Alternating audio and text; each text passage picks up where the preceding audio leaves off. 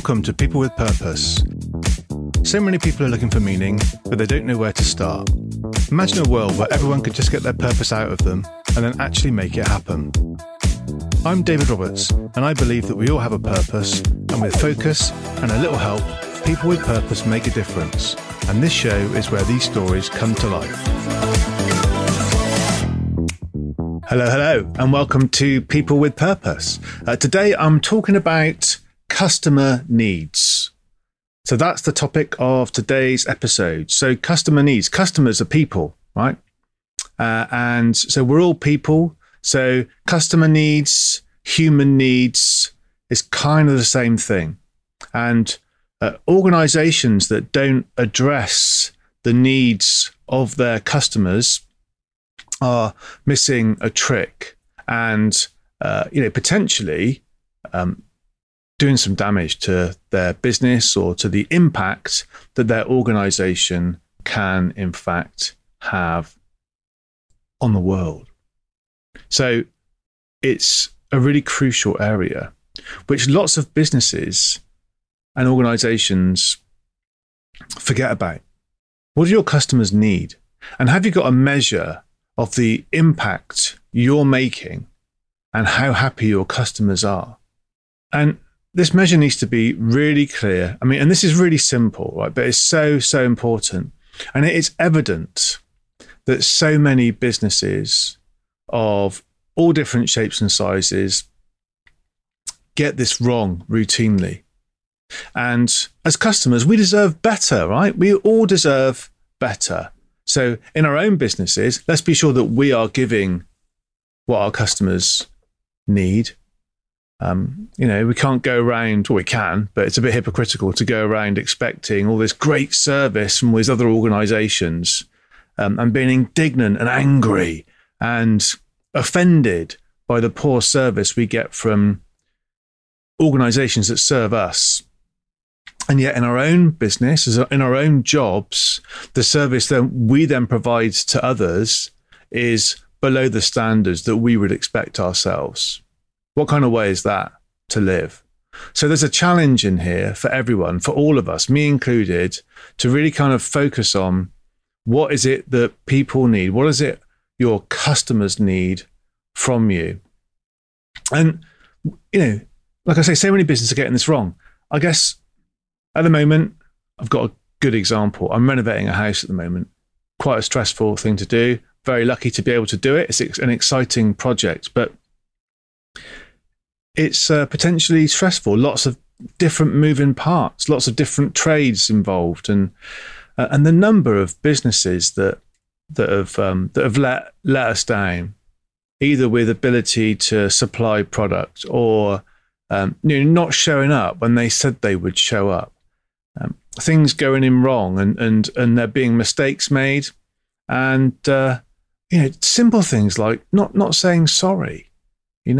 Is there this fear around, if you say sorry for something, you're admitting liability and therefore it's going to cost you more money? Or, I don't really understand why it is that people who have charged you money for a service and they expect to get paid quickly and on time, and rightly so if they provide a good service, but then when things perhaps don't go according to plan, they won't let you know, or they won't say sorry. There's something not quite right there, and I guess part of this is maybe a little bit of fear, in particularly in the smaller business owner, about getting into an argument over costs and all of that kind of stuff. But also possibly there's a bit of education for business owners that's needed, or for people in general that's needed to really understand what customers should be expecting as a standard, almost like a base level standard. And it boils down to these basic customer needs for me. And, this is important because, look, if you've got a product or a service in your business, or if you work for an organization that provides a great product, really well engineered, lots of innovation, all that sort of stuff, congratulations. However, your customers will not generally be as passionate about your product as you are. In fact, they might not even care about your product and about how good it is, the features of it. What customers buy ultimately, and if you think about it in your own life, when you buy something, generally speaking, you are buying the benefit. You're buying the result that product or service gives you. So the actual product itself is almost inconsequential. It's about what the product or service does for you and how. So if customers want to buy the benefit rather than the item or the thing itself, then if your product or service brings that benefit, then they might buy it. But whether they do or not depends on how well you address their needs. So that's why it's important. Also, if you think about it, how likely are you to trust an organization or a company? You're probably going to be more likely to trust them if they address your needs, if they meet your needs. How likely are you going to be to go back to a business to buy their product again? Okay, now taking the example of renovating a house, you might not do this more than once or twice in a lifetime, right? But if you buy, say, for example, windows, and you're talking 5 figures for windows, perhaps multiple 5 figures for windows, 10, 20, 30, 40 grand on windows if you're doing a whole house, right? So you might do that once in your life, you might do that twice in your life. Chances are, if you do it the first time with a business that doesn't give you the service that you expect for spending that amount of money, you'll go somewhere else next time around. So it is pretty obvious in a way that if you provide a good level of service, that customer will probably come back to you. And again, no matter what the cost. And then there's recommendations. There's this thing called a Net Promoter Score. Now, a Net Promoter Score is a customer service measure that's also called NPS, Net Promoter Score. And that score is based on the likelihood your customer is to recommend you. And that's that NPS score is captured by companies doing surveys. So they literally ask you the question, how likely would you be to recommend us? If you score 9 or 10 out of 10 on the likelihood to recommend, then you are effectively a promoter. And if you score 6 or below, basically you are a detractor. And then there's the neutrals. And how they calculate a Net Promoter Score is to take the percentage of people who respond to the survey who score you 9 or 10 out of 10 on how likely they'd be to recommend you. And they take away the percentage of respondents who score you 0 to 6. And that then gives you a Net Promoter Score. And this gives you a level of a measure of satisfaction based around likelihood to recommend. And that's vitally important. If you think about how important recommendations and referrals and all that is important for businesses, then that's just massively important from a kind of a growth point of view. But also if you think about the opposite of that, if you think about how important it is to not have 2-star Google reviews or 1-star TripAdvisor reviews or Trustpilot reviews, or people going to parties and saying how badly they were treated by your business. All of the challenges that some of these big corporations have with not just the face-to-face now, detractors, but how viral that can go on social platforms and all that. So having a really clear view of your level of trust you're creating with your customers and how likely your customers are going to be to recommend you, again, is key.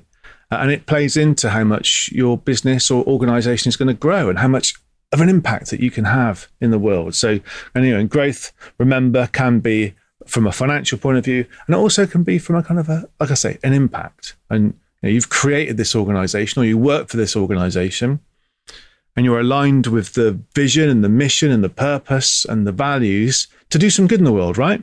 So addressing customer needs helps you to deliver on that. And fundamentally, it feels good. We all want to work in a job or create an organization or a service that makes a difference. And addressing customer needs is a core part of doing that.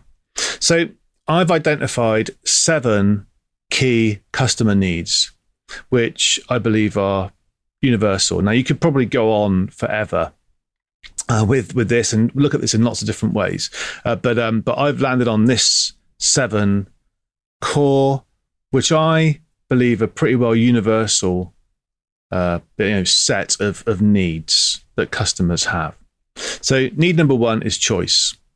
And remember, these needs kind of like based around feelings, right? So a customer it likes to have a feeling of choice. You kind of want options, you kind of want to know what the alternatives are. So how do you give your customers choice? If you think about it, if you give your customers choice, what you're actually also giving them is freedom, and that's one thing that a lot of us respond very, very positively to, is having that choice, knowing we've got options and alternatives, and we're making the decision as customers. So give your customers choice. That's number 1. Number 2 is rapport. You absolutely have to have rapport with people. People more than ever are looking for human connection with others. This whole sense of belonging flows from rapport. But also, it's about being friendly. It's about being welcoming. It's about having a point of connection. And if I think about scenarios where I've been more likely to buy, if you've got 2 products that are the same, in essence, and you've got a choice of 2 different companies to go with, if I've got rapport with one and not with the other, which way am I going to go? Which way would you go if you think about it? Rapport is key. The third thing is empathy. So as a fundamental human need, I want to be understood. Do you? Would you like to be understood by a business that you're going to give money to in exchange for a service? How well understood do you feel when you're buying a product or a service? For example, I have a vehicle with a parking sensor on it. When this parking sensor malfunctions, I don't know if you can imagine being in traffic, and every time you pull up to the bumper of the car in front, the parking sensors go off because there's a fault with it, and it becomes very, very irritating. And then you take your car to the garage to get the parking sensor looked at, and they say, "Lovely to see you," and great news, we do a free health check of your vehicle whilst it's here. And you go, "Oh, that sounds good, excellent." So while you're looking at the parking sensor problem that's causing me great irritation, then you will also do a free health check of my car. That's great, cool, okay. And then the next call you get from the company that's servicing your car is not about the parking sensor problem. It is about the health check that they've done that has identified 3 or 4 other faults that you now need to get fixed. Now, what's that going to do to the way that you feel about that organization? Now, on the one hand, it could be very, very helpful to know that there are other things that need to be fixed. But if they haven't addressed the thing that you have taken the car there for to get done in the first place first, then they're not demonstrating that empathy with you as a customer and what your needs are. So be empathetic with your customers. Demonstrate that you understand them, a desire to understand them, a level of interest. And also, if things don't go according to plan, say sorry. Even if it's I'm sorry that's how you feel. Again, you're demonstrating empathy. This is a big one for me, both with people and with customers. Given that customers are people, it's no surprise that the two things can. So, choice. If you're looking at your customers, give them choice. Give them rapport. Give them empathy. Number 4 is to give them respect. Remember, these are customer needs. Customers need respect. They want to be treated fairly. The whole financial services industry has got a treating customers fairly standard. It's there, one, to protect people, and obviously there's reputational damage associated with financial services with all the scandals that have gone on over the years. But treating customers fairly is vital. And also, it's really, really simple, right? Do what you said you were going to do. That's simple. And that whole thing about respect plays out. If you say you're going to do something for somebody else and you don't do it, it's almost like a mark of disrespect. So make sure you respect your customers and you demonstrate that you understand that they have a need to be respected. Number 5 is control. Customers have a need to feel in control. As a customer, I want to know what's going to happen and when in the service that I'm receiving or with the product. So definitely there's that feeling of control. Number 6 is to be informed. So information is vital. I need to be informed about what's going on. 1, to satisfy my need for curiosity. And 2, it's vitally important to remember that if you've got a customer who's waiting for a product or service from you and you're not keeping them informed about when it's going to arrive and what's going to happen next, people have a great ability to make things up themselves. They'll make up their own stories if you don't fill in the blanks for them. And if you've got a customer who needs more reassurance, then they will possibly catastrophize that it's not going to show up, it's going to come late, it's going to be an impact on me, it's not going to be the color I thought I'd bought, etc., etc. So customers need information. And if you've got a customer that could potentially be more of a sort of a catastrophizer than a kind of a optimist, if you like, then you could end up with a customer complaint about something that hasn't even happened, was never going to happen, because you've not provided them with the information that they need to give them that sort of reassurance. So information is a big one. And then number 7 is time. So people buy things, like I say, for the benefits that they get from the things or the product or service. And generally speaking, that's about making things better, making things easier, or making things faster. And all of that really is about time. So certainly making things faster, that's definitely about time, bit of speed there.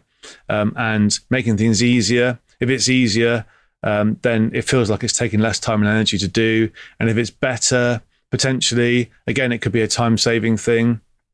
Not always, I guess, but if it's improving my life, then I have more time, and that as a customer is important. And so if you're providing a service to your customers, what are you doing to give them time? Equate that to freedom. So they're the kind of 7 customer needs that I've settled on as being pretty well universal for us to consider when we're looking at our business and how we can, really boost customer satisfaction. Choice, rapport, empathy, respect, control, information, and time. So if those are the 7 customer needs, how can you look at your business or look at the service that you provide or the products that you produce, and how they're delivered to customers to see whether or not you're meeting those customer needs? Well, here's a little exercise for you. So look at your customer journey. Now, a customer journey is, I guess, a posh way of saying, how do you take your customers through them first becoming aware of you as a business offering a service or product, all the way through to them having experienced it and then basically recommending you to other people, right? So that's the customer journey, end to end. So there's kind of, on a basic level, sort of 6 steps. There's the awareness, which is kind of happens at the marketing end. So awareness, and then interest. So they see something that's of interest to them, so they consider it. So there's the awareness stage. Stage 1. Stage 2 is the sort of consideration stage where they're getting interested. Stage 3 is the decision stage where you convert them into a customer. Stage 4 is delivery of the service. Stage 5 is retention. So retention or repeat business or renewal. And stage 6 is referral, so advocacy, when they say how brilliant you are and tell other people. So I'm conscious there's 6s and 7s in this episode. So there's 7 customer needs: choice, rapport, empathy, respect, control, information, and time. That's the 7 customer needs. And then there's 6 stages on the customer journey. So the 6 stages on the customer journey are awareness, consideration, the decision, delivery of the service, retention, and advocacy, right? Give yourself a mark out of 10 for each of these needs at each stage of the customer journey. That's the way that you can work out what it is. And this is basically a 6x7 grid, okay? So if you imagine get an A4 piece of paper, put the 7 customer needs across the top, and put the 6 steps in the customer journey down the side. Or if you fancy it, you could go nuts and do it the other way around, right? You could do the 7 customer needs down the side and the 6 steps on the customer journey across the top. And in fact, for the linear thinkers amongst you, that would probably make a little bit more sense. But, do it how it works for you. And then give yourself a score out of 10 in each box. That's your view, okay? Anything that you believe you score above an 8 on is going to be something that is going to be creating promoters, so net promoters amongst your customer base. Anything that you believe you score 6 or below on, potentially by scoring like that, you're creating a detractor for your business. So what can you do once you've been through this exercise? You can praise and promote the 9s and 10s that you've given yourself in your marketing or with your team, and say well done to people for doing a cracking job. And you can then fix if it's under 6, because that will be the areas that you need to improve on the most. So, okay, that's only your view. Of course, you can test your view against your customer's view or against the view of the people in your team. But, just a simple little exercise you can do very, very quickly. Give yourself a score out of 10 on each of those areas, just to highlight where the big challenges are or the big opportunities are, if you like, for you in your business to really focus and hone in on what those customer needs are, how they play out in your business along the customer journey for your customers, and where you can make those priority improvements first. And again, if you can do this, remember those benefits. Customers are not going to be obsessed or as obsessed with your product or service as you are. They're going to be obsessed with the difference you make to their lives. That's what customers care about. Do you make my life easier, faster, better? And they'll buy yours if you address their needs better than the outfit down the road or any of your competitors. Okay, so I really hope that's helpful. Customer service is a real passion of mine, not just when I'm experiencing poor service, but also when I get really, really good service. And it's really, really important. If you get the opportunity to give the big up to somebody who's done a good job for you, then please take that opportunity every single time, because it makes such a massive difference to people who are delivering service in any industry, for someone to take the time to say thank you and to say well done. There's the Service with Respect campaign, which is being run by the Institute of Customer Service. Frontline service workers, some are great at their jobs and some are less so, but they all deserve respect. Everyone deserves respect. And if we as a customer, if need number 4 on my list of 7 is respect, we want respect, then that's got to be reciprocated, right? So let's say thank you to people who look after us. Let's say thank you to people who serve us, whether it be in shops or in any kind of public service or any kind of commercial service that we buy. And let's then focus in our own businesses and organizations on those customer needs across the customer journey. So our customers get reliable, consistent, and wonderful experiences from us. And we level up, keep on growing, and keep on making a difference for our customers. And in so doing, make the world a better place for everyone. Okay, thanks for listening. Catch you soon. Thanks for listening to People with Purpose. I hope you've enjoyed the show and are enjoying going on this journey. Please remember to like and subscribe and give us a 5-star review. Tell all your friends. And if you're interested in finding out more about any of the things we've covered in this episode of People with Purpose, just get in touch. All the details are in the show notes. Thanks. Bye.